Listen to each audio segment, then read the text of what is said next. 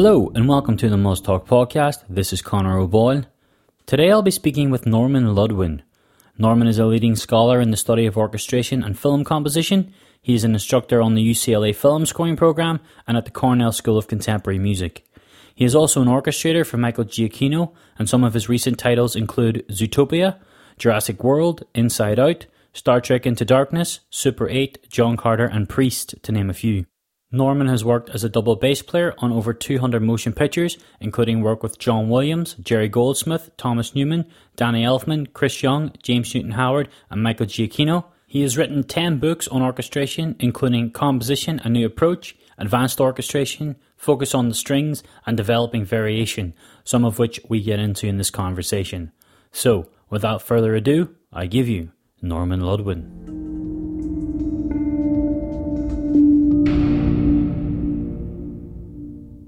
Okay, so let's kind of start. I would like to kind of touch on your background and kind of how you kind of got into the industry. Like, was there music growing up? Did you come from a musical family, or what's the kind of the story that's led to this point so far?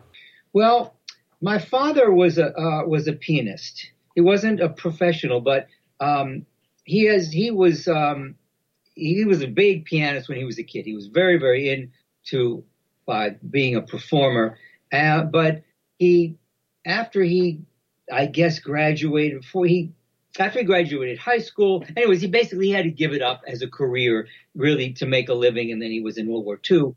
But so I got a musical interest, I guess, or aptitude, you might say, from him. My mom wasn't musical at all. I mean, she liked music and all, but my dad did. So we always had a piano in the house, and he loved classical music. He didn't like jazz. He couldn't, no understanding of jazz, no appreciation of it. I tried, but so he brought, he was always playing, and I took some piano. My uncle also coincidentally played piano.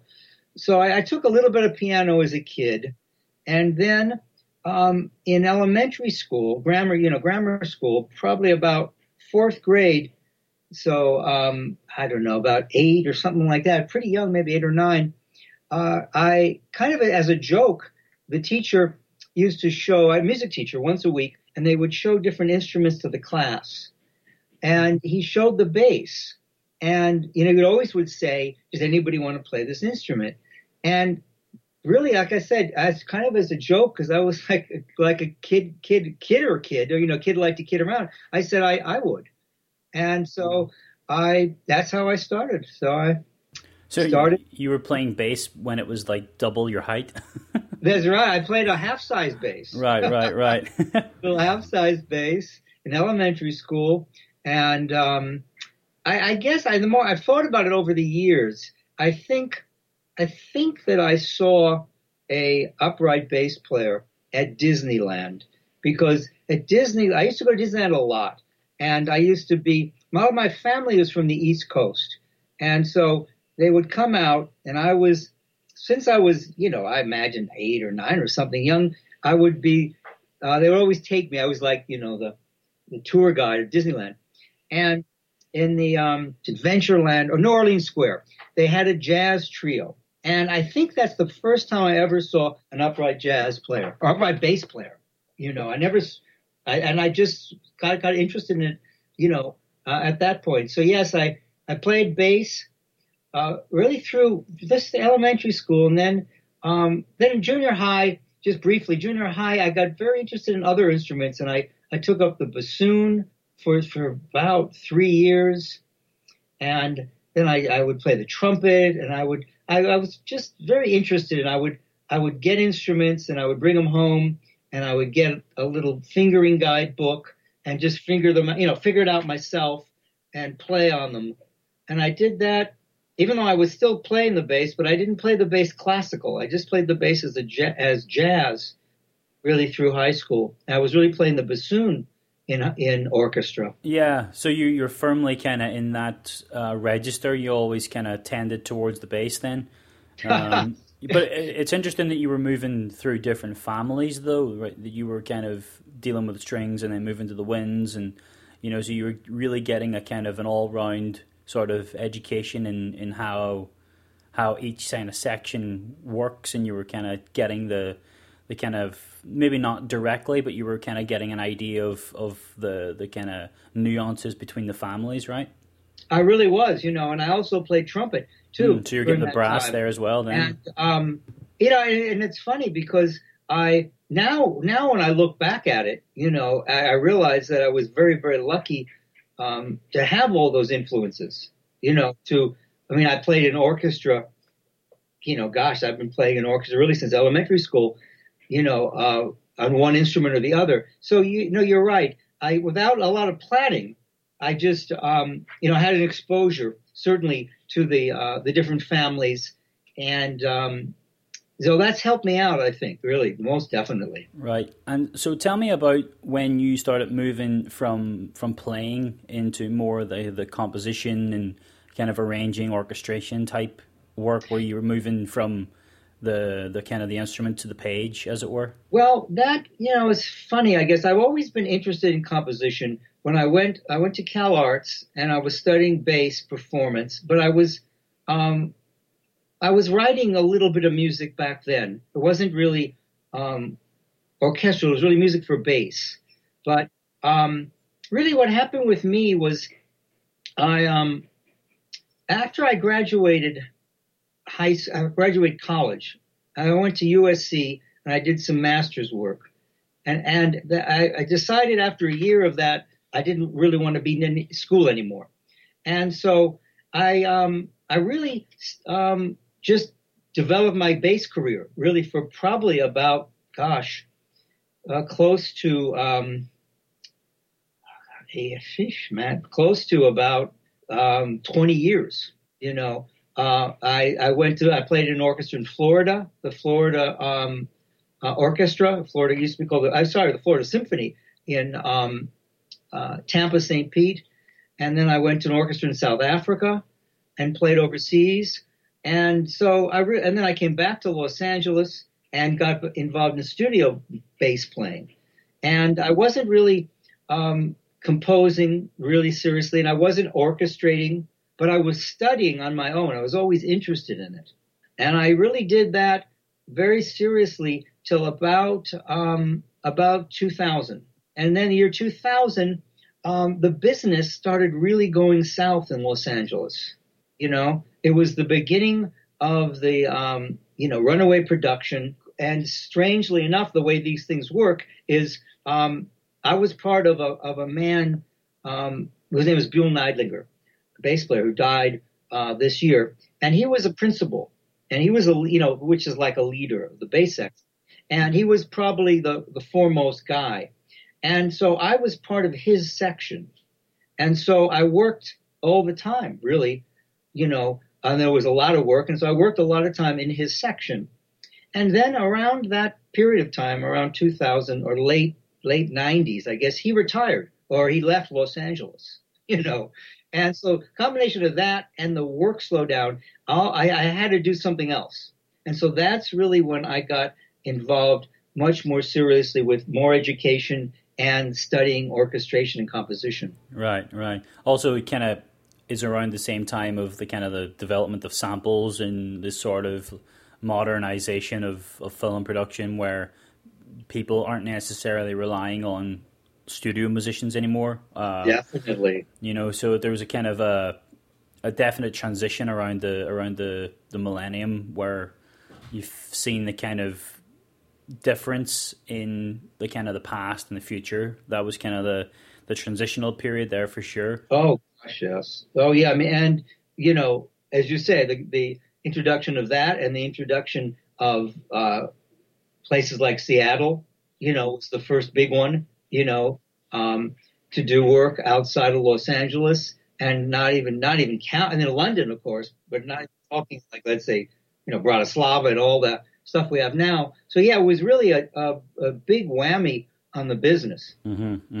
Yeah. So let's talk more about what you do now then. So you have many different areas of expertise. So you are still a player, you're still a composer, you still do the orchestration and arranging you also do the education on the side, and you're also a writer. Have I missed anything there? That's pretty much it. I publish too, Right. but seriously, you're right.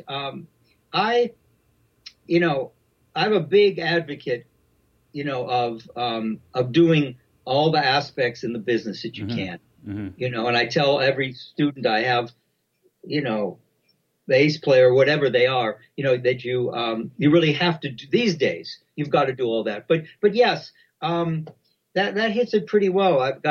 I managed to do all those things as much as I can and evenly, and keep busy with everything. It is.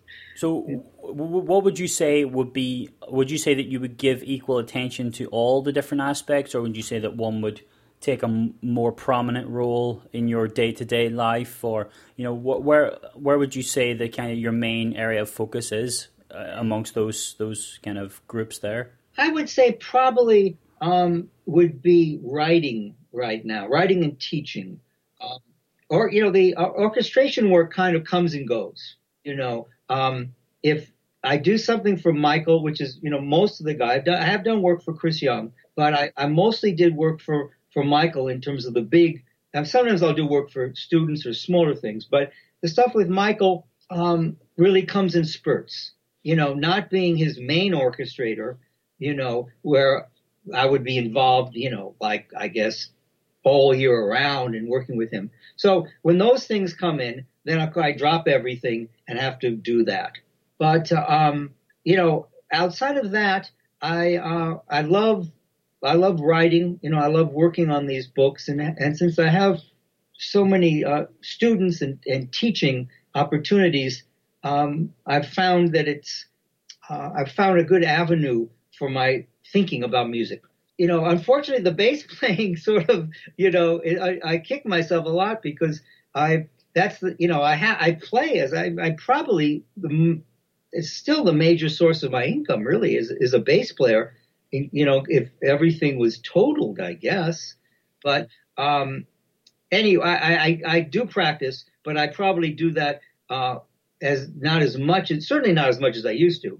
But I do it just enough to keep in shape. So when I do play, I can still play well. Right, that you're very much nailing it, every single time. Yeah, I mean it's important to stay on top of everything and not let one area of your skill set, diminish as another one kind of increases. You want to try and keep a kind of nice even level for everything that you do, so that everything's kind of sharp. Well, it's true, and performance is very funny. I mean, I really. I realized that a lot this summer because I was out of town for about a month and I came back and I jumped right into playing a jazz gig. And, it was tough, to play for 3 hours. I mean, just physically, I could feel my arms, just sort of hands and fingers kind of getting in gear. So, you have to, if you want to do what I do, which is, studio music and orchestra stuff. A lot of the orchestra stuff I do, I'm principal bass. And that also, I came back to town and I did some jazzing and I did this orchestra. I'm principal and we're playing, Beethoven's Ninth, which is a big bass soli passage. And then we're playing some Beethoven music, some Bernstein. West Side Story, that's got bass solos in it. I mean, the whole thing, you have to be ready. You can't sit there and say, oh, sorry, I'm not going to make it today. So yes, you have to if you want to keep playing at a high level, like I'm doing, you've got to keep it together because there's lots of people who want to do what you do. Right. So let's kind of move now into the kind of your writing and your compositional approaches, because I think these two things are very much linked. And obviously that also translates into your teaching practice as well, because everything kind of flows from the other. You write about how you think about music, and your compositional attitudes and approaches are all kind of informed by how you think about music. So can you kind of can you kind of articulate how you think music should be in terms of how composers should really think about their music when they're beginning a piece, or when they're, you find a lot of people start pieces, or they have kind of fragmented ideas, maybe a melodic motif that might emerge, but they tend to, not so much develop it in the way that composers of old would have done. They don't really see their musical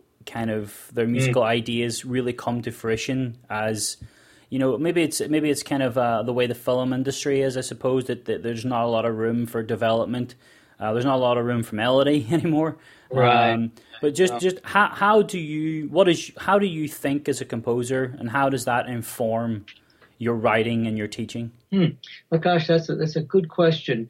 I think that it's writing is personal. Composition is very personal. Music is personal, and I'm always very cautious and careful when I work with students to allow them their own creative language.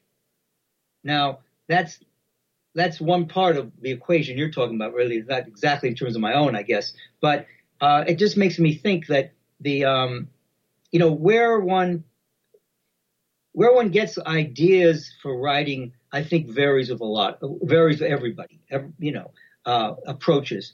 I do think that one of the challenges these days is that because so many people are coming up in the business and they don't really have training, they've never taken orchestration or arranging classes or composition classes or sometimes theory classes, and they haven't studied the repertoire, so they tend to write, and they're all in the DAW, and it's copy and pasting and moving things around. And you're absolutely right. The idea of developing, of taking an idea and looking at it and analyzing it and trying to develop it, repeat certain parts of it, sequence certain parts of it, take it apart. It doesn't come into play. They don't know that part. So to me, I guess what I like to do, I guess my approach is I usually improvise some ideas. I guess a lot of people do. So that's the way I start. I usually play something on the piano, some ideas, something that, a little idea, some little figure, some little something that intrigues me.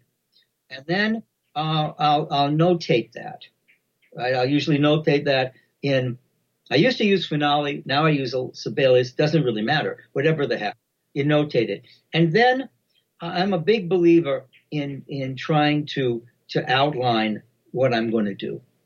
And this has been taught to me by the teachers where I went to school, up and down the line, the ones who write as for a living, who, don't just write, would have some commissions and even serious music, as well. Serious music, it's the same in the sense as film. So anyways, I try to make an outline of really what I want to do with the piece and sort of get an idea of how long it is, what do I want to do in each section, and sort of give myself an overview.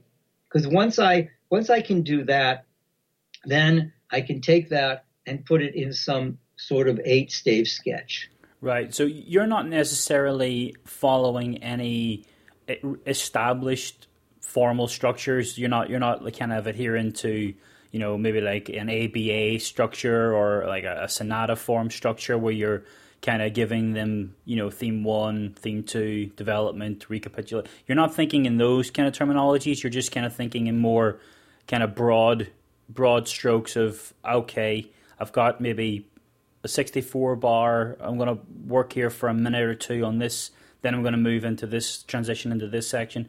I mean, you're not really thinking so much in terms of those kind of pre-established formal structures? No, I'm not.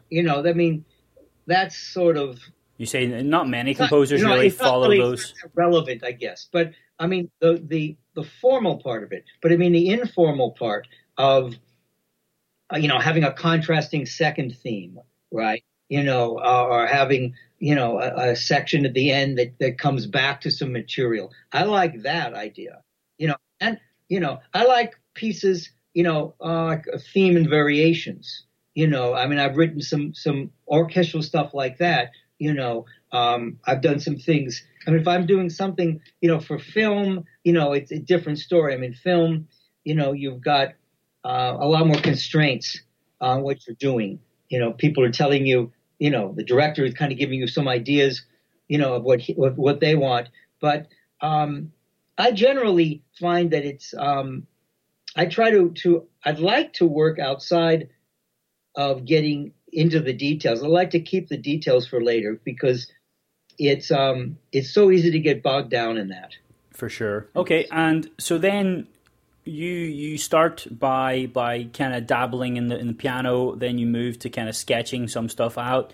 Then is your mind already thinking about instrumentation? Is it thinking about harmonic language, or does that stuff come later? Are you still kind of thinking about the direction of how this music's going to form, or is this all happening simultaneously? Well, the instrumentation is pretty instantaneous. Yeah. I'm very lucky with that. I mean, I do hear the instruments in my head in terms of I can see on a page and hear the instrument playing. Not perfectly, but I mean, that part is very clear. Harmonic language is, it's something I've struggled with. I spent a lot of years studying writing with hexachords. Right. And I did some books about that. And that for me was very, really good because even though I don't necessarily write in a hexachord now, limiting myself to 6 notes, but that enabled me to learn how to kind of analyze my material and have a little more of a sort of free chromatic flow of material. Mm-hmm, mm-hmm. So, I tend to write, I guess I have a style, you know what I mean? It's something that I like. Yeah. I mean, developing your voice is something that's always kind of spoken about, but no one really ever knows how to articulate that really well. I mean, most people just tend to start off by imitating someone that they enjoy and then develop over time their own technique and their own style.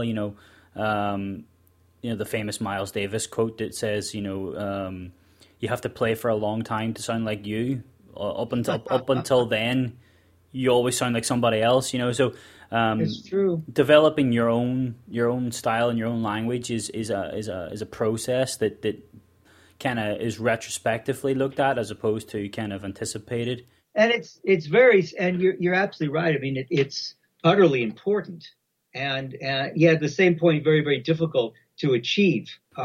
Especially in film music, because film music, you're at the behest of the temp, you're at the behest of the director who's kind of maybe hired you because you're a cheaper version of Hans Zimmer or something. That's know right. What I mean? And again, it's very much a career journey that takes you, unless you're like some sort of prodigy that it just bursts onto the scene and it's like, here I am, this is the sound that you've been looking for.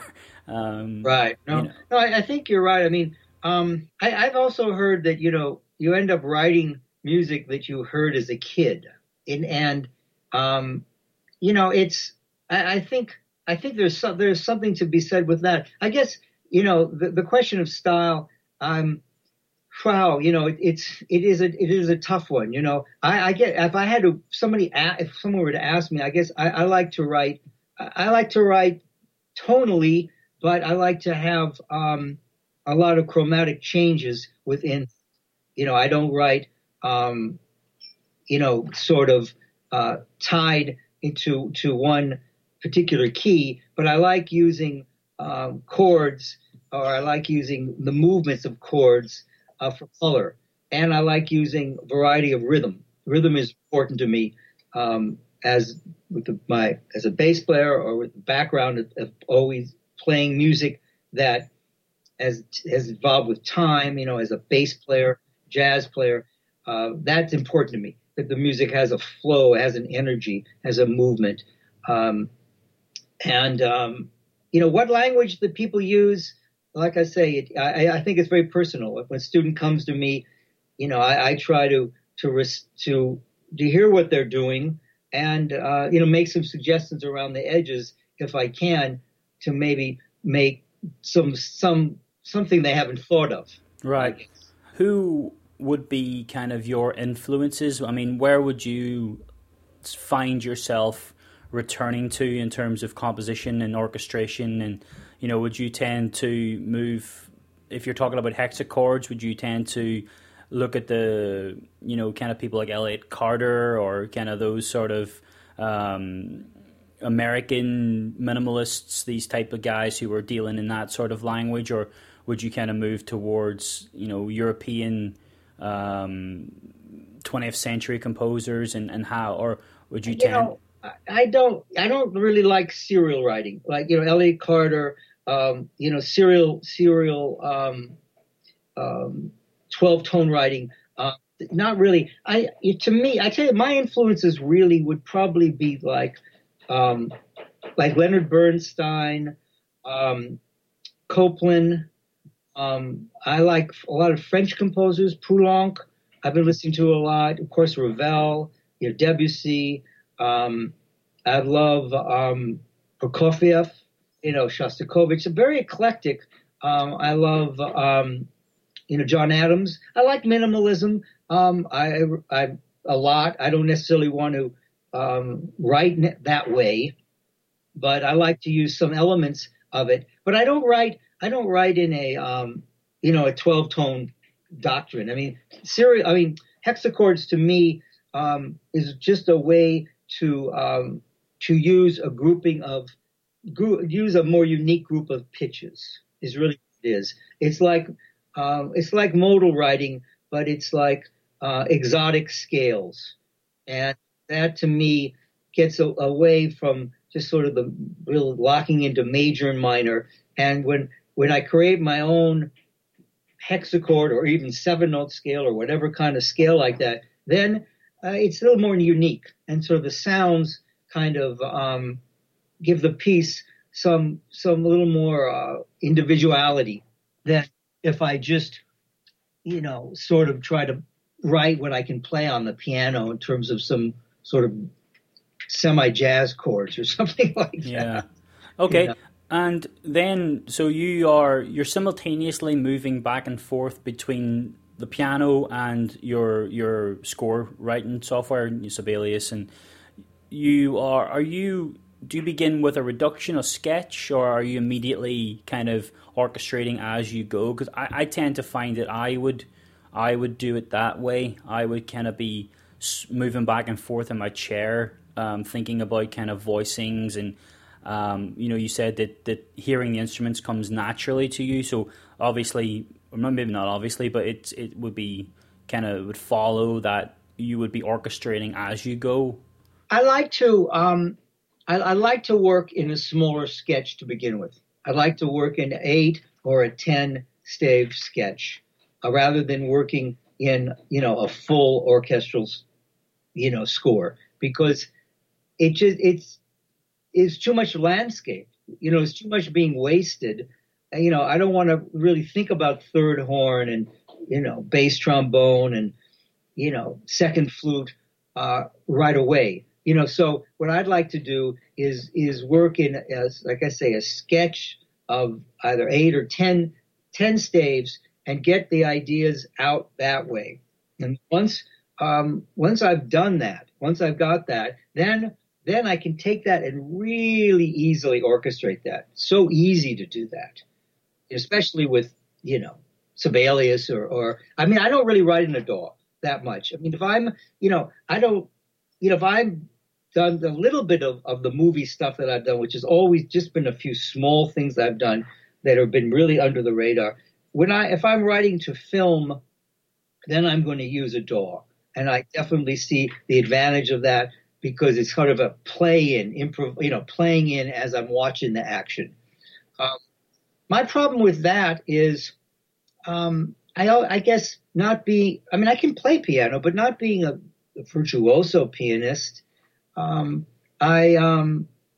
it's, it, I end up having to do so much work back on what I've played in that unless I have the greatest groove happening that I've just got to get into the computer, it's easier for me to notate what I want to do. Yeah. So yes, like I said, I prefer to work in a smaller sketch, and then in that sketch, I can, if I want to write English horn, if I want to make a notation that I want a snare drum or something unique or xylophone or celeste or something that I can't fit on there, then I can even do that. I mean, Sibelius, of course, allows me to change an instrument, or I can do anything like that to get my ideas down in that place. Right. And so let's move away from your composition approach to your orchestration, because we're kind of there anyways. Sure. Talk to me about I've spoken to several orchestrators, and they always seem to make a distinction between orchestrating for yourself and orchestrating for others. Can you talk about what the differences are there in terms of how do you deal with orchestrating your own music and then orchestrating someone else's music? That's a good question. I mean, and I've spoken to my friends who are orchestrators as well.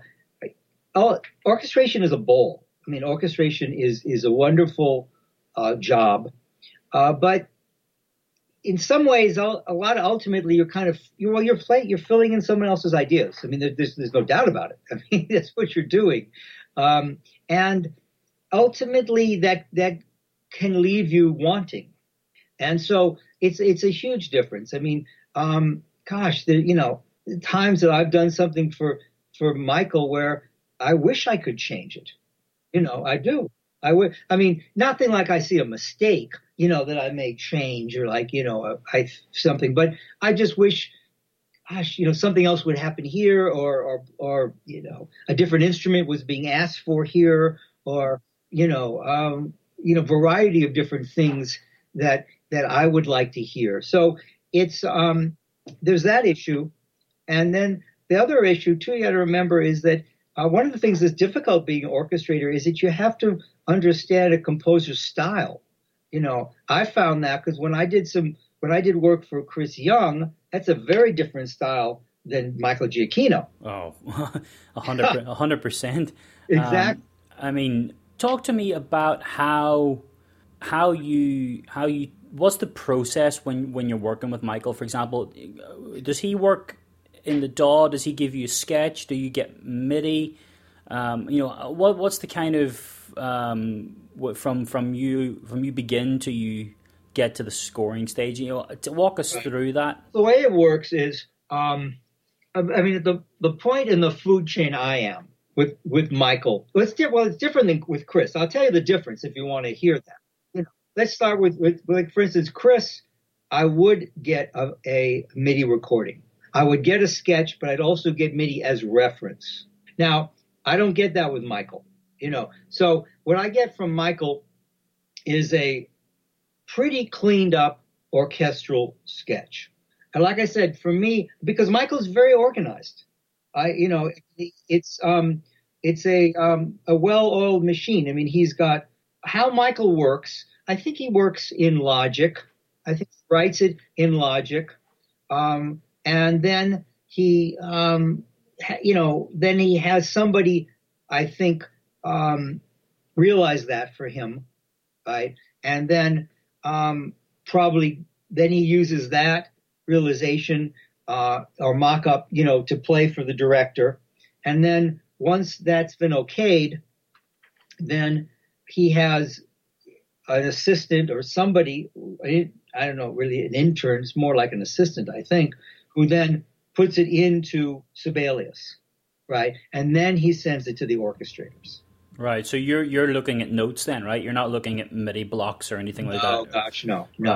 Because that's an entirely different process. Because I know some orchestrators they'll just get MIDI. I've heard Conrad say that he's been he's been sent just MIDI blocks, and he's had to, you know, he's got a team of people that Yeah, you sure. know, he'll say, right, you need to notate all that MIDI down, and then I get it, and then I go to work. So Yeah, I'm sure the point Conrad is now. I mean, where Conrad might have been 30 years ago or something. But yeah, I mean, I've done some work for some clients where I'll get MIDI. I'll get two staves that I'm supposed to orchestrate for orchestra. You know, I mean, I'm not just I'm arranging and orchestrating, right? Because there's, I'm just given a piano part, and sometimes I have to take it down too. So, I mean, there's all those different levels depending on, what the jobs are. I mean, I don't do that much of that kind of takedown, but I have. Yeah. I mean, this goes back to what we were saying at the beginning of keeping every aspect of your skill set really tip top. I mean, because you can be given, just the most bare bones of anything and be expected to create, cathedrals with with bricks and mortar. So it really is a matter of keeping on top of everything. So so let's just go back. Give me an example of a cue that you've worked on where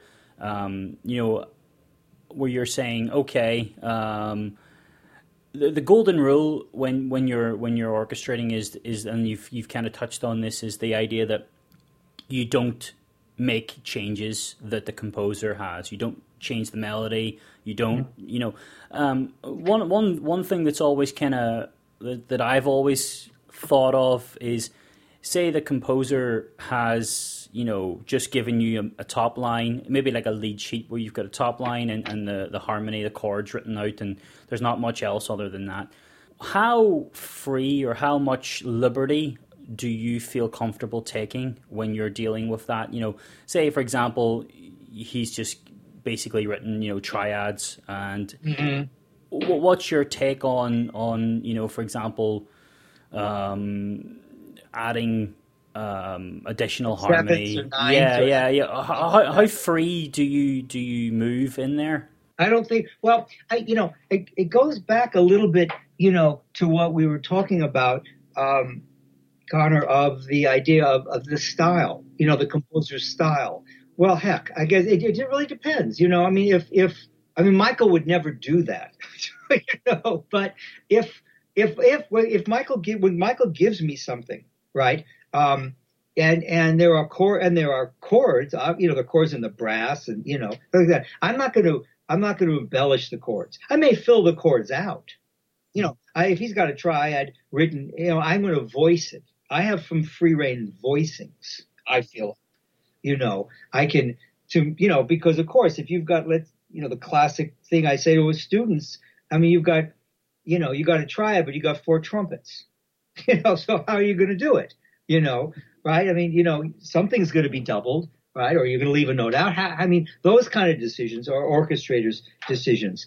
But other projects, it really depends. I mean, like I'm working with a client now who he's written this kind of it's a piano piece that he wants to be orchestrated. But to me, I had to just do a wholesale editing of it, really, because there were just mistakes. And there were clashes, no clashes that just didn't make any sense, And so, now to me, somebody may say, oh, that you're not orchestrating anymore. And sometimes on lower projects, we're not orchestrating really anymore. We're doing more than orchestrating. Is what I mean. You're almost like an editor as well at that point, right? Well, we're editor. We're supervisor, everything. We're really arranging. Yep. You're adding a lot, and some of the chords, as you say. I mean, I may change a voicing on these levels, but so I think the question really becomes a lot of time. I think most good composers worth their salt, if they had the situation you're talking about, they would give an indication to the orchestrator of what they want.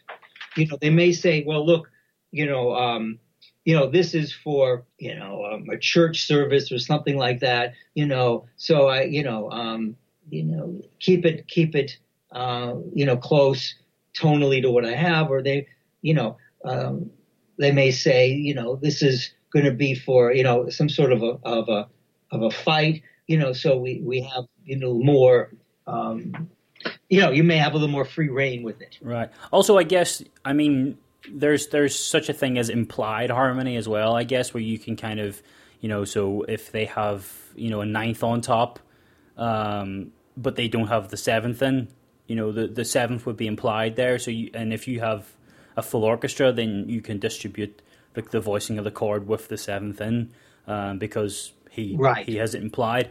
But I mean, in terms of inversions and kind of these types of techniques, so you're not always kind of playing root-based chords, which tend to get, really tiring and boring on the ear. Those are all choices that you make, as a bass player as well. You must be super informed as to, when to take something and put the third on the bass or put the seventh on the bass, this type of orchestration. I am in my own writing, but once again, like I say, unless I got an indication from Michael or from a composer that I have, that feel free to change this, I wouldn't do it. Right. I wouldn't change.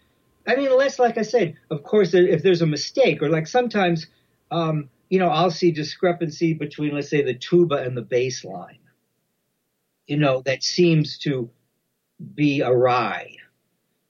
Now in that situation, even on the stage, us bass players will often will turn to the tuba and say, "Hey, what note do you have in measure 10? We've got an A. Oh, I've got an F. Okay. Oh, do we? Sometimes we change it ourselves. We don't make a big deal about it. Other times you have to ask the question. So like I say, it really depends. It really depends on how the situation is set up. I mean, ideally, really, the orchestrator shouldn't do any of that. Really, I mean, really, the orchestrator. But again, it comes back to this idea that the kind of the new school in Hollywood, or just generally in film, is less informed as to the kind of how the guys would have done it in the old days. I mean, I think probably John Williams is the only one around today that is really doing any sort of really advanced orchestration. Everything else is pretty straightforward and root position sort of stuff. Yeah, you're right. You're right. John's stuff's, it always stands out. I mean, it's always more. His stuff is always more orchestrally done. Yeah, I mean, he's super mature. I mean, it's just like he's arrived fully developed. And he's definitely super competent in every aspect, even. In terms of, I know he uses orchestrators, like he doesn't orchestrate his own work, but essentially when the work is given to the orchestrators, they're basically just copyists at that point, right? I believe so too. Yeah, no, I think you're right with that. But you're absolutely right. I mean, that's one of the challenges and opportunities for people like yourself in the business, because film music is universally admired, and interest. And like I say, the number of students I have as private or at UCLA or Shepherd, any place, who sometimes have ever played with another musician can be very low. They never played music with somebody. I mean, to me, that's starting. I mean, I've been playing music with people since I was elementary school. Yeah, I guess you don't really need to anymore, right? You can have everything on your computer, so they're saying. Well, you're right. In a way, you don't need it. You're absolutely right. As a composer, or gosh, as a player too, I guess. But you're right. It's. I bring it up because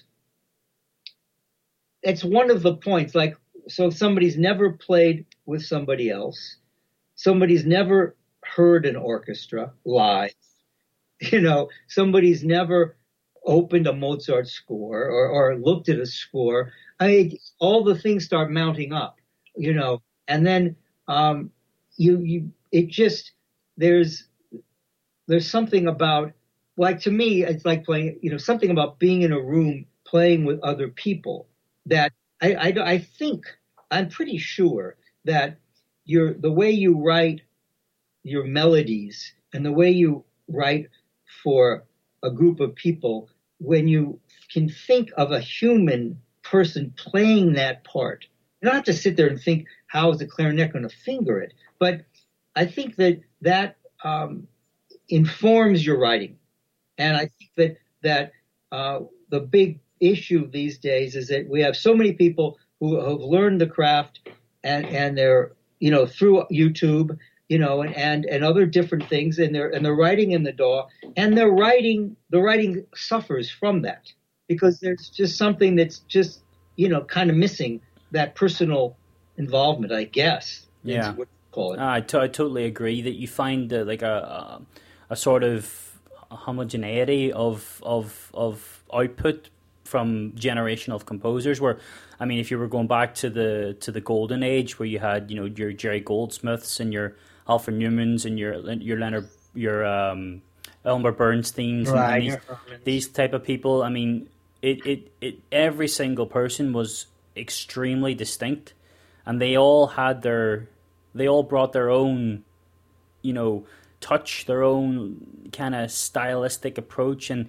that informed how we remember the film. The movies are right. Super like connected to that, and nowadays the music is pretty much just wallpaper. It's not really, it doesn't function in the same way for most of the case as it did back then. Its importance has been demoted somewhat. Right. Yes. So it's to the point where you see makeup artists above composers in the credits. Which is right. And overseas, it's they just want composers to write a song off, and some of the movies in Asia, friends of mine that I met, that's what their composer did, write a song, that the song is maybe used over the main title or maybe used in the movie, and there's no underscore, or any underscore is just something that's just pulled off the net. Mm-hmm. I'm curious because people have been talking about this. Do you think there will be a renaissance of the kind of Alfred Newman style of writing, or do you think that's gone and it's a historical period that'll be studied? I think there will be, because the thing is that right now the funny part about that equation, about the question, is that like when mock-ups, like say, okay, you do a mock-up or somebody's doing a mock-up. Now, even the word, it's a mock-up. It's a pretend. So somebody is pretending to write. It's a pretend orchestra. So if to me, there's still a lot of interest and a lot of writing that's done where it's the orchestral sounds that are appealing to people. And if electronic score is a different thing. If somebody's writing electronica scores, then, there's no need to have, that stands on its own. So I guess what I mean to say is that I think that as composers and directors realize that, hey, I want to have this orchestral sound. I want to have these orchestral instruments. I like the sound of real instruments, even though they're not playing sort of common practice tonality, then the next step is, well, maybe I should have these instruments played for real. And then once you get the real instruments, then somebody has to know what they're doing at that point. I mean, there's something that's in a real orchestra playing that just is absent from the best mock-ups that I've ever heard. They still are lacking in soul, in that interpretation, because you're trying to get the sounds to kind of blend artificially, whereas those guys have been doing this for their entire lives, and they know when to sit back and let that oboe take the solo, and they know when to crescendo together. And there's just something that is inherent in, like you said, people in a room playing together that can never, well, maybe not never, but I don't think there'll ever be a point where it can be totally replicated digitally. And you speaking about Christopher Young, I asked Chris the same question, and I said to him, have you ever been fooled by a mock-up? Have you ever heard something that was so good that you didn't know? And he just looked and with a straight face said, no, I've never been fooled, because I've spent my entire life dealing with live players, and I know what it sounds like, and I've never been tricked. So that's just something that people need to realize. And but there are different ways to interpret that. You've got this sort of hybrid Hans Zimmer Junkie XL approach, where you have them sort of treating the orchestra as a tool within the larger scale of the piece itself. But we're talking here in the kind of Williams sort of style, where the narrative is told through the music and the orchestra. But talk to me about working with Chris, and because his music is entirely different from Giacchino, and it's more aleatoric, and it's more informed by the sort of avant-garde composers of the 20th century. So orchestrating that must have been an extremely interesting experience. It was. I just wanted to just follow up on something you were saying earlier. Sure. I think I think the era, that's why we can say, I think with assurance, the era of the Newmans and the Hermans, when Hollywood movies reigned supreme, and everything was done with an orchestra, in Los Angeles. That's over. I mean, right. the budgets, the sensibility, the globalness of what's of what people want has changed. So I don't think we'll ever have. You're never going to have studio orchestras that are just on the lot waiting for a call, right? Well, no, and I mean I do hope that even after I retire, that there still are orchestral sessions that are being done someplace. Yeah. I mean they continue. They're much smaller degree than they have.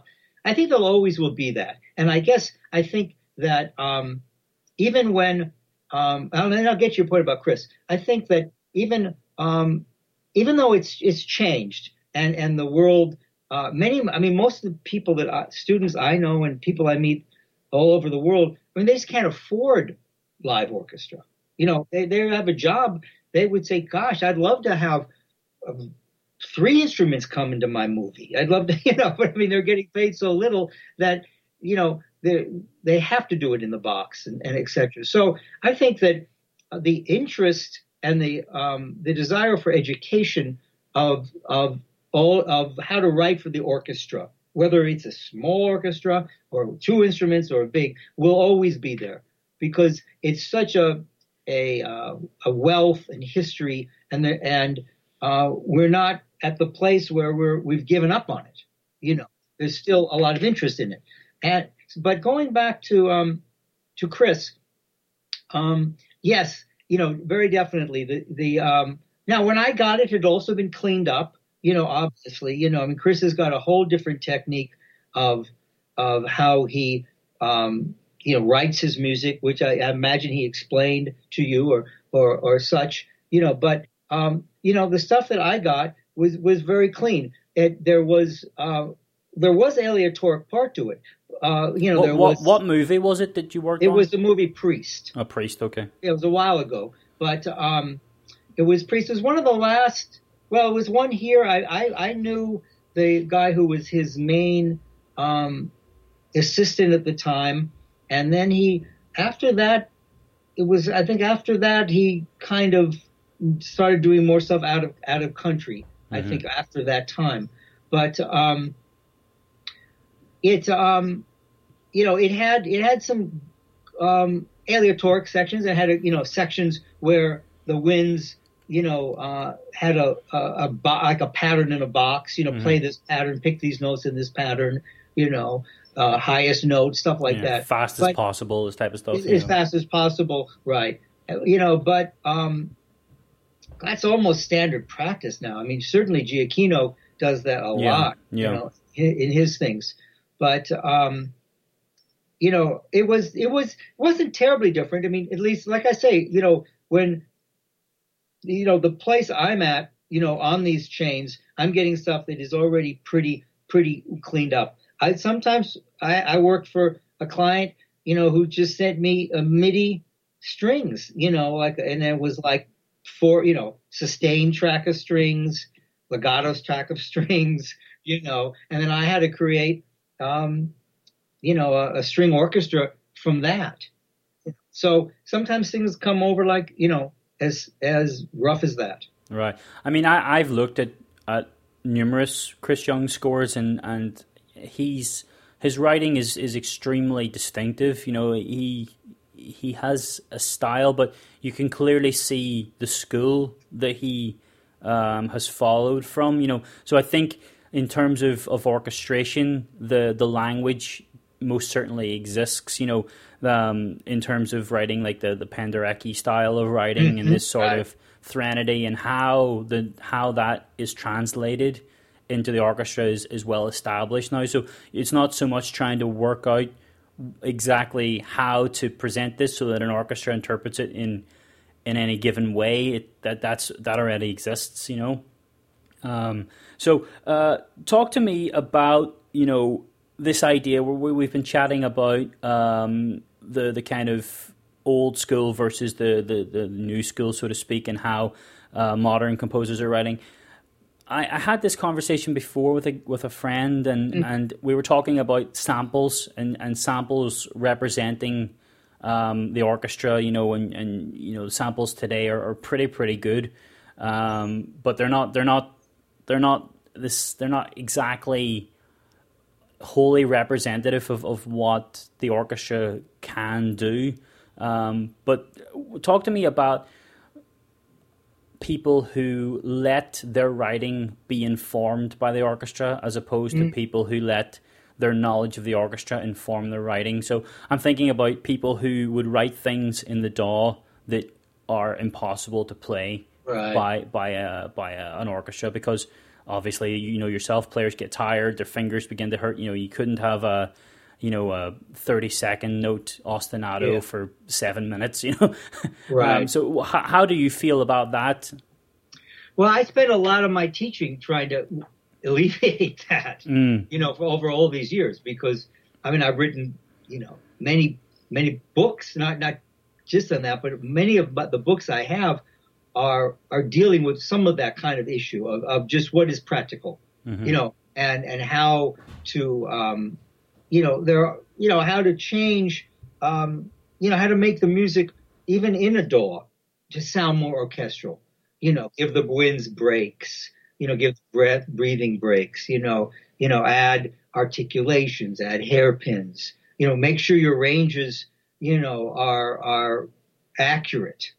So there are very practical things about that. To me, the thing that I've been really thinking about a lot recently is, because I think I mentioned, I've been traveling. I was in Southeast Asia, and the level of mock-up skills are very good.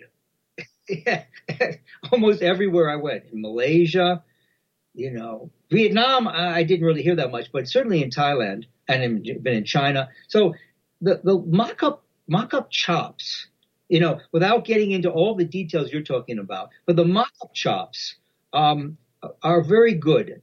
But it's really, so how my interest with people is to try, how can you make your music stand out from other people's? What can you do to make it, some of it, like I know Chris's big thing is find your own voice, right? Now that's a beautiful thought. Now, I like to think more practically, like what can you do to, to just make your writing sound enough different then the next guy, because you're not going to do it with production too much these days. I mean, you have to have very good production. I mean, to be in any sort of a discussion, right? Work. That's your base level, right? It's pretty much the base level now. It's pretty much the base level. I think there's levels within that, but it's pretty much the base levels. So the next thing, it's sort of to deal with your question, is that that's where somebody's skill as an orchestrator and as a composer come out. Mm-hmm, because mm-hmm. once you get over the flush of, oh wow, that sounds pretty good, mm-hmm. or the pizzazz of the production, then somebody like a director, or in my case, if I'm judging a competition, which I do, and those things are helpful to people to win, or if I'm giving a scholarship to somebody to go to university or something like that, then the next part of that equation comes up. The question is do we, what are they doing anything that is not just the standard rep on this, right? And that, to me, I think can be learned. I think and then the best way to learn it is by studying what other people have done. And a lot of times people just they haven't really done that. I mean, you can pretty much guarantee that John Williams or any of the guys that their names will firmly be remembered, they are not studying the scores of other film composers. They're most certainly scoring, they're studying Beethoven and Brahms and Mahler and Stravinsky, and there's definitely, you can hear that their time has been spent studying the masters. Where a lot of people today there's definitely merit in studying film scores and learning how they deal with dialogue or how they approach a certain stylistic scene. But in terms of being able to stand out from the crowd, they've definitely done that by studying the masters that have gone before them. They have to. I mean, you're absolutely right. I think I think that except probably for somebody like John Williams, who's basically like a musical monk, right? But I think composers are very competitive, yep. and critical. But I think you're right. I think composers may go to other people's films and they listen to it and they like it. But what I say is that, well, it's sort of like a joke. It's like the joke list. It's like somebody's talking and then it's like a politician, let's say. So the politician's saying something like, well, maybe you don't think I'm very smart. Maybe you don't think I know what a whole bunch of, nickels add up to. Maybe I don't, but I got somebody on my staff who does. And it's the same thing. It's like even the composers who don't have a deep orchestral background, Elfman, right? Mm-hmm. His first name is Zimmer. They come from bands, from rock bands, They come from rock bands. Silvestri was a rock band guy. Their orchestrators know this stuff. Right. So even if they don't know it, then somebody somewhere on that food chain does. And no, but there's no doubt about that one, man. There's no absolute doubt. That's why this book that I'm working on now is once again tying that together. I mean, I'm putting examples of a solo playing or legato writing, and I'm showing examples from classical repertoire and examples from film. Right. I mean, yeah.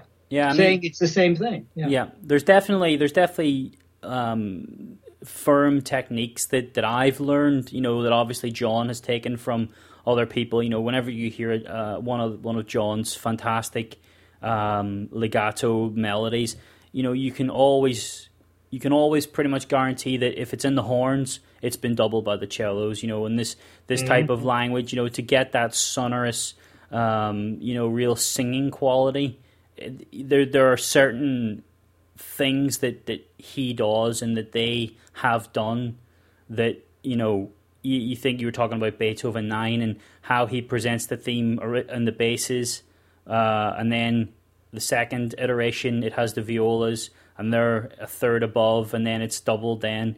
in the seconds and ultimately the firsts, and each time, you know, there's development there, and the winds come in subtly, and you know, this sort of slow but really satisfying orchestration that really leads to this music becoming really beautiful, where before it was just a real kind of, you know, it's not really a great melody, but it's how he develops something that otherwise, you know, and Bernstein talks about that as well. Oh God, you know, yes. He talks about Beethoven's seventh, you know, the second movement, the da da da right. da da, you know, and that being on its face extremely boring and not really great, but you listen to this and then, you know, you give Beethoven, you know, he says, okay, that's fine, but just give me 1 minute. And then a minute later you're transformed into this world of absolute astonishment. And he does build cathedrals from really Yes. really small nuggets of average music, and that's the power that orchestrators have, right? Well, it's the power the orchestrators do, and also, I mean, it's also the power of the composer too. Mm-hmm. I mean, a little bit what I hear you saying is really the process of development. Development. And we've talked about this before, but I mean, you know, as a teacher of composition, that to me, that's the bedrock. That's the absolute. That's the you know, that's the juice of composition, of good writing. I mean, I've done, you know, 2 books on that where we'll talk about Beethoven. I mean, I have an example of one of Beethoven's piano sonatas. You know, he has a 16th note rhythm. It's about 70% of the movement. That's, you know, it keeps repeating it. I mean, he changes it, he sequences it, you know, he puts it in different hands, he does different registers, he does different things, but it's relentless, you know. And when you listen to it, you're amazed. I mean, you get the idea. It's sort of like, you know, it's like an athlete working out. You know, you see somebody up there, you know, shooting the baskets, you know, making points, and you know, we admire their abilities. And a lot of composition is that way. You know, it's sort of showing off in a good way their genius. And so, but orchestration is a development technique as well. You know, it's one of the main techniques. You present a melody, you know, in the clarinet, and then you could present, you know, even in the same register, in the same, you know, without any change in a different instrument. And then that makes it something different. Or right away, already you've developed it by orchestration. Yeah. Also, you're thinking about, you know, kind of combinations of instruments and how you can take, you know, 2 different instruments and combine them together to create a new sound. You know, that you're creating new textures and new timbres by combinations of instruments, right? That's right, exactly right. I mean, and that's that art, you know. And what I tell, you know, my students is to keep a book of what you hear. Like if you hear something on the radio, or you hear the radio, who listens to radio? But if you hear something, and it's clarinet and bassoon, or like as you say, it's French horn and cello, and so you write that down, you know, and you say, oh gosh, you know, French horn and cello around middle C sounds, you know, so mellow, or sounds so, whatever adjective you want to use to describe it for yourself. And this is what I think a lot of great composers have done. Sometimes they haven't done it. The masters who knew so much about orchestral music and they lived in it, maybe they didn't keep a notebook, but lots of them have kept notebooks. We know, you know, and so I think that, gosh, I tell people to you know, it's like put it on your refrigerator. You know, here you like this thing, put it there, because who the heck's going to remember? You don't remember, oh, you know, clarinet and you know, piccolo. I mean, you know, when it comes time to orchestrate, the big problem is that when people are orchestrating their music, they're they don't do, because they don't know the orchestra that well. They don't know the ranges. They don't really know them. And so the orchestrations tend to be bland. They're not courageous, like Bernstein talks about. They're not bold. They're not innovative. They're not exciting. They're not sexy. They're safe. Very, very safe. People write, because they're scared. They're unsure. Combining insecure and unsure. They're insecure really about the range. They say to themselves, well, gosh, can the clarinet play this solo? Well, I just don't know if it's going to sound, so I'm going to double it. So, and that philosophy pervades a lot of what we hear, particularly in the people trying to get work, building their careers up. Yeah.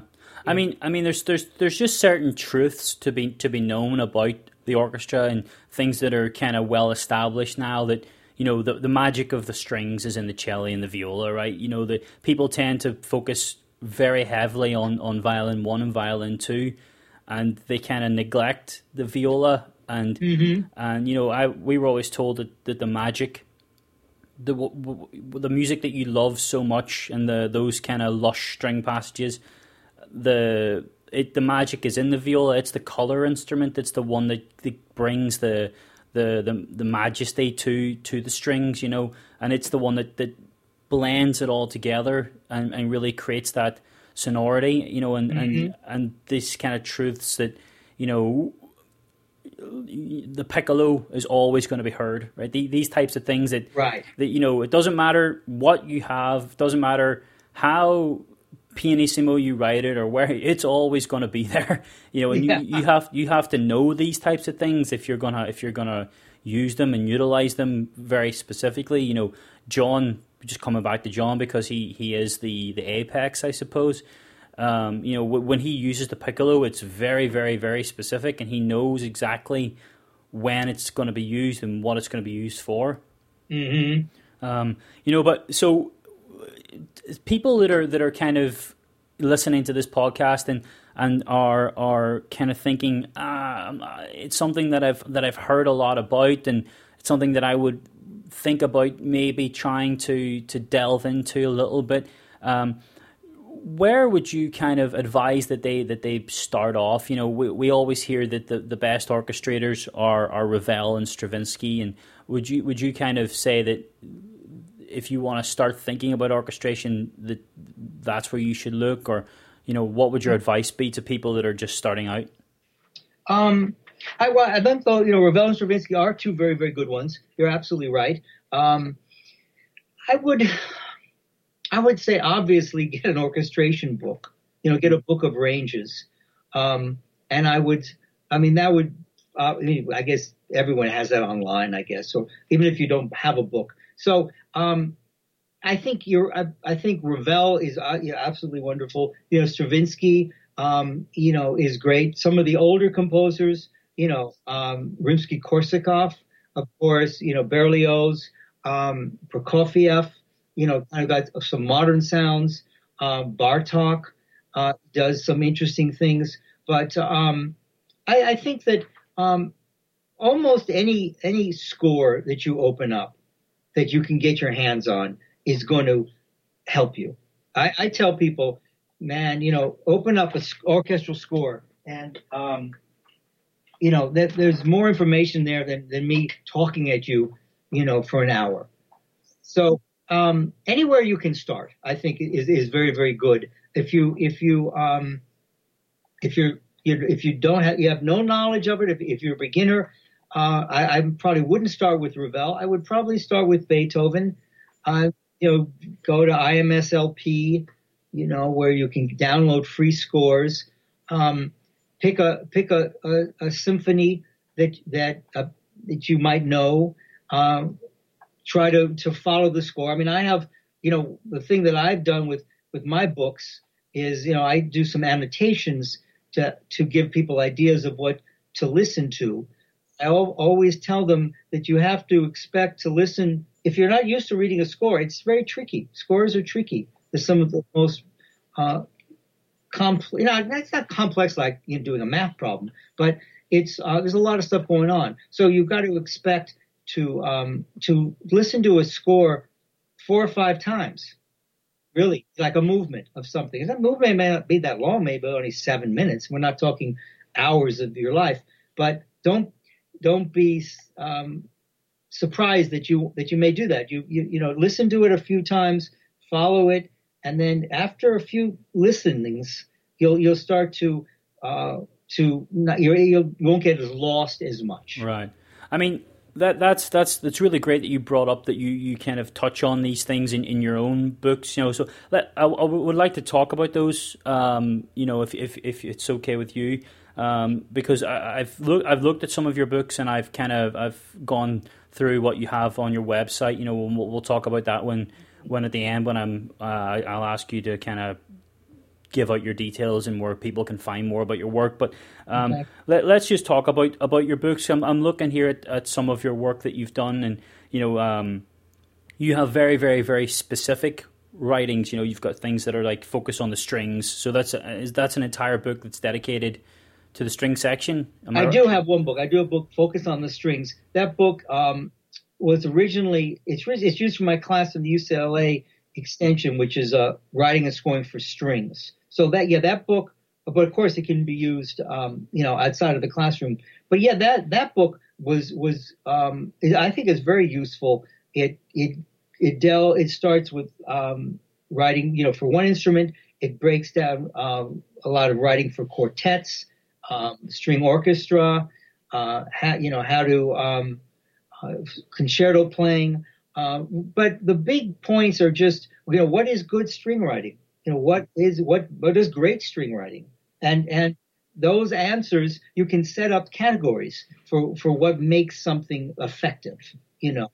And then once you decide, let's say a wide tessitura, let's just say that you know might be a general consensus that if you use the whole range of the instrument, that's a good thing. You know, as opposed to just using an octave. So that becomes a category. So then you look through some string quartets and you see this, you know, or let's say sharing of material. You might also, you know, give that a point. Oh, that's probably a good writer. So I like to show examples of these explicit kind of traits or techniques. But I have a lot of, you know, after the first book that I did, which was, I put way too much in it. I put 20 scores, you know, it's like 1,000 pages. I just went hog wild. But all those scores are public domain scores. And then the next book I did, I was told I couldn't do it, but that was wrong. That was false news. And I got the rights to reprint a whole bunch of 20th century music. What book is this? That's volume 2, 20 and 21st century music. That's got Britten, you know, who's not public domain. That's got some Bartok that wasn't. It's got some Stravinsky, Apollo, it's not public domain. It's got John Adams, Short Ride Fast Machine. It's got Hina Stara. It's got Leonard Bernstein's suite from On the Waterfront and some Copland. All of that stuff, I got the rights to reprint. And so I love that book. And then the third book, once again, I was told it was impossible to use film excerpts. It was way too much money. And I believed it for many years until I finally decided to find out for myself. And I found out that it was not as difficult. And I got the rights. And that's the volume 3. It's called Film Music. And that has 4 John Williams cues in it. You know, complete actual cues, you know, from the stage, not suites, not adaptations. And it's got scores by James Newton Howard and Elmer Bernstein and Goldsmith, a whole bunch of stuff. So yeah, I think that's really very helpful for folks. Mm-hmm. I mean, I definitely would recommend that people look into these books, because I think that they are obviously when you're writing, you're very much writing to your student audience. So that's always at the forefront of your mind. I mean, it's coming back to what we talked about at the very beginning in terms of how everything that you do is informed by everything else that you do in this sort of network of sort of thinking processes and stuff. It's a really interesting sort of kind of combinations of workflows, and I'm really intrigued that you're able to do it so effectively, and that you've kind of turned each avenue into a strength that informs each other strand of what you do. I really think that's. Oh, thank you. I think that's something that's really interesting. Well, I've been very lucky because, I went to, I played bass. Like I said, I played bass for many years, and I went back to get my master's and doctorate when I was 50. I was an old guy, and, but it worked for me. And, everything that I do, I try to pass on, I guess we're going to say. I mean, I did that education. I taught, then I was teaching theory for many years. And that was great because it enabled me to start thinking a lot more about theory. And this last summer, I taught a 20th century class in Vietnam, as it was. Yeah. And so that was great because I studied, 20th century genres and styles and learned a whole bunch about music, Varese and Stockhausen, Carter, Schoenberg, Berg, all the big guys. Anyways, all of that gave me a lot more information about that period. So I try to include everything. What I do in my stuff is I'm a big believer of having colors. I have scores with colors. Everything is straight. Try to make it synesthetic. Yeah, I guess so. But I like to make things practical, and I like to try to break things down. To me, really, music is always it's still, intrigue is too light of a word. It's always, it's a mystery, really. I think it's a lot of it we really don't understand. But I think that there's enough craft that we can understand that I love working it out and just sharing that information. Yeah, I mean, there's definitely a balance to be struck upon, advancing yourself and advancing music generally in terms of fortunate accidents. So you get these people that do things creatively, but they do it entirely by mistake. And that's fine. But there's also something to be said for people who make advancements based on what's come before. This idea of standing on the shoulders of giants. It's like, yes. I know exactly where I'm going to take this and how I'm going to push that boundary because I know where the boundary is. So there's definitely a creative balance to be struck, in terms of how you develop your own voice in relation to what's come before. But that's only if you know what's come before. No, you're right. You're absolutely right. And as you can tell, I'm a huge believer in education. And I think that you're never too late to learn, obviously, but also that the analogy I like to talk about is, let's say you're a bass player, and let's say, you have a problem rushing. And so you play with friends and they say, gosh, Norman, you play pretty well, but you're really rushing, time isn't good. And you say, thank you. And then we don't do anything about it. Right? You just ignore it. Well, after a while, you're not going to play that much with people because you've got this hole in your abilities. It's the same thing with composition.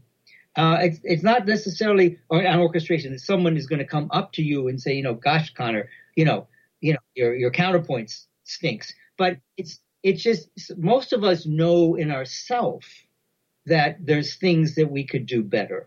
So it's that realization of sort of saying to oneself, gosh, my composition, I'm really stuck on 3 chords. I really don't know how to develop my material. Modulation and things, Yeah. So if somebody says, okay, I'm going to study with someone, let's say for 6 months, I'm going to read some books, I'm going to work on it. And then, by God, you're going to get better. You're going to you're going to work for 6 months, it's like going home and playing with the metronome for 6 months as the bass player. If you do that for 6 months, you're going to get your time better. So it's the same thing with the study of composition orchestration. To me, as I say, I learned as a bass player, and I had to practice and you had lessons. But composition was never taught to me that way. Even getting a doctorate, composition was a little bit more like, well, what did you do last week? Show me what you did. And we'd sit down and they'd make a suggestion or two. But now maybe that's good for an advanced individual. But I find that I like to try to help people as composition, like to give them things to do. Work on, write something, using 12-tone roll, write something using a pentatonic scale, write something using just low brass and celeste, because then you're broadening your spectrum. You're not just doing the same thing. And it's like you're working on series of technical things. And so I like to try to think of learning composition and orchestration more as I did as an instrument than just, show me what you did last week. Yeah. I think it's super important too that composers are in dialogue with players. Like there's this kind of myth of the composer who isolates himself or herself in a room and then emerges, 6 months to 2 years later with this kind of opus that has been dictated by God or whatever. But I something that I've personally learnt loads from is if you take your music to a player or you have it performed, and after the performance that you go back and you gather up the scores and you see the annotations that the players have made, and you see where they've kind of said, all right, he's written this, but everybody just ignore that. You know what I mean? And they're slurring things differently, and they're kind of changing the bowings because you've got it wrong, or and that's an absolute wonderful way of and it's basically the same as looking at score. That you're looking at how that phrase was notated, and and you're learning that way. So it's really, really important to be constantly in dialogue with players because they know their instrument better than anyone, I guess. Yes. That's a very good point. I mean, I always tell the students, take the, after a reading session or recording, take the music just for the reason you're talking about. The other thing that I recommend to people, I did, when I was just kind of relearning or learning composition, we had a composition group. We had a composers group, and it was, I don't know, let's say 4 people, and anybody can do it. You get 4 people, and you say, you clarinet, right? So you invite a clarinet player over to somebody's house or apartment, right? You give the guy $100, right? Everybody chips in $25. Give him $25. You give him a couple of drinks or something like that. Or, I mean, you don't have to get a party, but I mean, you invite somebody over, and then you say, okay, give us a demo, and then we're going to write. Everybody, half hour, we're going to write a piece right now. And the clarinet guy sits in the corner, plays on his phone or whatever he wants to do, and you write a piece. And maybe you write a piece because one of the group plays piano, let's say. So that night, you're writing for clarinet and piano, or clarinet and cello. And it's a great way to meet people. It's a great way to hear your ideas right away. It's a great way to learn to write fast. You can't sit there, and spend, 3 weeks on a measure. You got to write something, a half hour. So things like that. People can. I recommend people try to. I mean, what you're talking about is great, and of course, if you can do it on your own. If you're writing a piece, I tell guys, call up a player in this town, call up a player in town, offer to buy him coffee.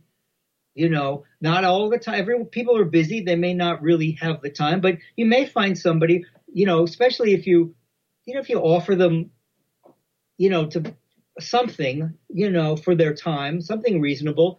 You get together with them and you ask them some questions, or really better, you meet them someplace and you have them play and you really write down what you're hearing. Yeah, I mean, developing relationships is just always a necessity in any industry, but especially in our industry, because you really want to avail of everyone's expertise, and that's why nobody is a one kind of stop shop anymore. Everyone has got definitely a team of people. Like you said that Michael has definitely got somebody on his team that is an expert in that particular job that they have been assigned to do, and they might have abilities to cross over into different kind of, the mock-up guy's sick today, so jump in and do that, but I mean, that building that network of friendships and relationships that you can bounce off and say, just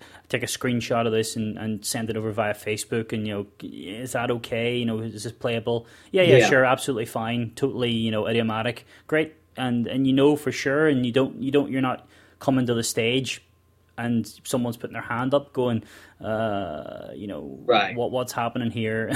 I mean, and that's super embarrassing and costs money, and you're probably gonna suffer for it in the long run.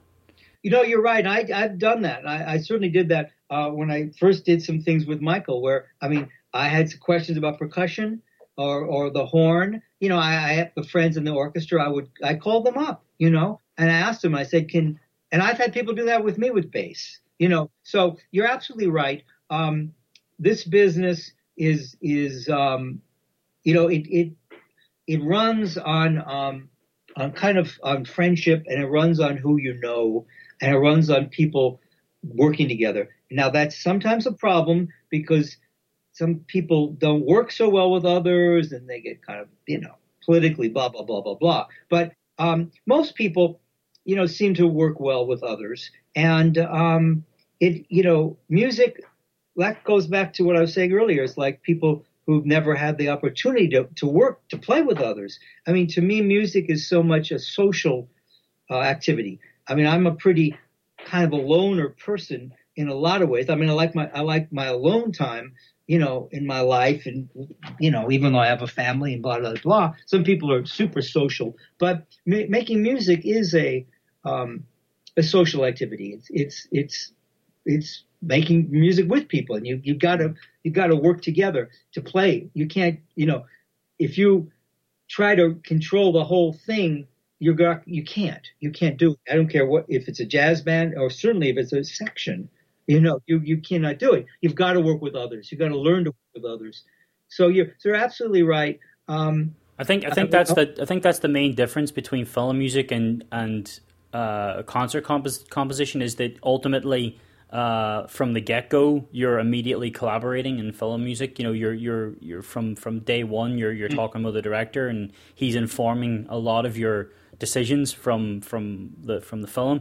Whereas concert music, you're kind of on your own for a while, and then you take it to people when you have something worth giving.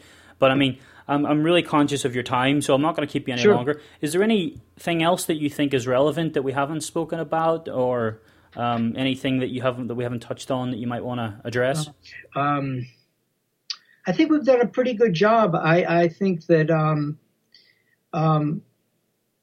the last thing I'll say, just kind of quickly, it's some we've covered a little bit of it, but I like to encourage every writers to not just accept, but try to develop their own ethnic isn't a good word, but their own background in musically. And I tell this story about a student came by one time. He's Thai guy, and he played me a piece, mock-up, right? John Williams-esque. It was fine. And, it was good. Then he played me this original piece that he'd written for woodwinds. And there was, a Japanese flute, and a Chinese drum and things. And the piece just was so interesting. I said to him, I said, man, that's what you should be playing people, right away, because it's unique. It's saying something people haven't heard. It's for real instruments. If I'm a director, maybe I'm not going to write maybe I have something I'm going to do in Asia. Or I think to myself, well, gosh, this guy was so good. Maybe I can ask him to do something else that's not tethered to that area. So that would be, because the podcast goes everywhere. I'm just telling people that for your melodic material and harmonic material, try to utilize, like me. I grew up in America, right? So I use, jazz. I'm influenced a little bit. It's part of my background, or rock and roll or something.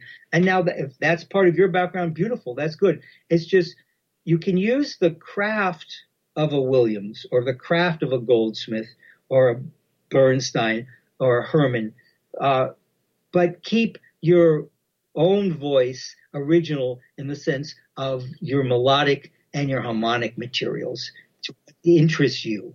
Don't try to push it all to be the same. I mean, you're never, ever, ever going to be John Williams because you're not John Williams. You know what I mean? So there's no point. There's aspirations to be as successful as John Williams or to be as respected as John Williams. Mm-hmm. But, to be writing music that is I suppose it's the thing where I think it was Gershwin went to study with Ravel, and he said that the world doesn't need a second-rate Ravel; it needs a first-rate Gershwin. You know what I mean? And that's so important, and that one sentence has been, has been so influential in developing people's voices, and that's what Chris really makes a big point in, and a lot of people, and your voice is always gonna, be traced back to where you come from and where you started from, and and having that ability might get you a gig, Well, it really might. I mean, it's not even so much like sounding like John Williams or Jerry Goldsmith or Hans Zimmer. The music is international now, right? I mean, it thankfully, it's not all coming from, a European classical tradition. There are guys doing stuff, women, doing things that need to have, different kind of approaches to it, different, use of scales and different use of harmonies. And that kind of thing will make your music stand out. It's not the normal thing. So, it's a challenge. It's a challenge, but it's a wonderful challenge. Right. Well, I mean, it was fantastic talking to you, and I really appreciate you taking the time. Is there any where can people find you online? Is there do you have a Twitter handle or a website where people can go and check out your stuff? Mm-hmm. I don't have a Twitter. I mean, I do, but it's not really too useful. But right. Yeah, my website, which is www.musicnewapproach.com. It's one word, Music New Approach. And there you'll find I have my books. I have my some videos. I've done seminars that I have videotaped that are available for people to download, to buy. And I have private lessons. I teach a lot of students internationally via Skype, and I enjoy that very much. And I think people do too. So they say musicnewapproach.com or just Norman Ludwin. If you get lost, you'll find it in one of those two places. Okay.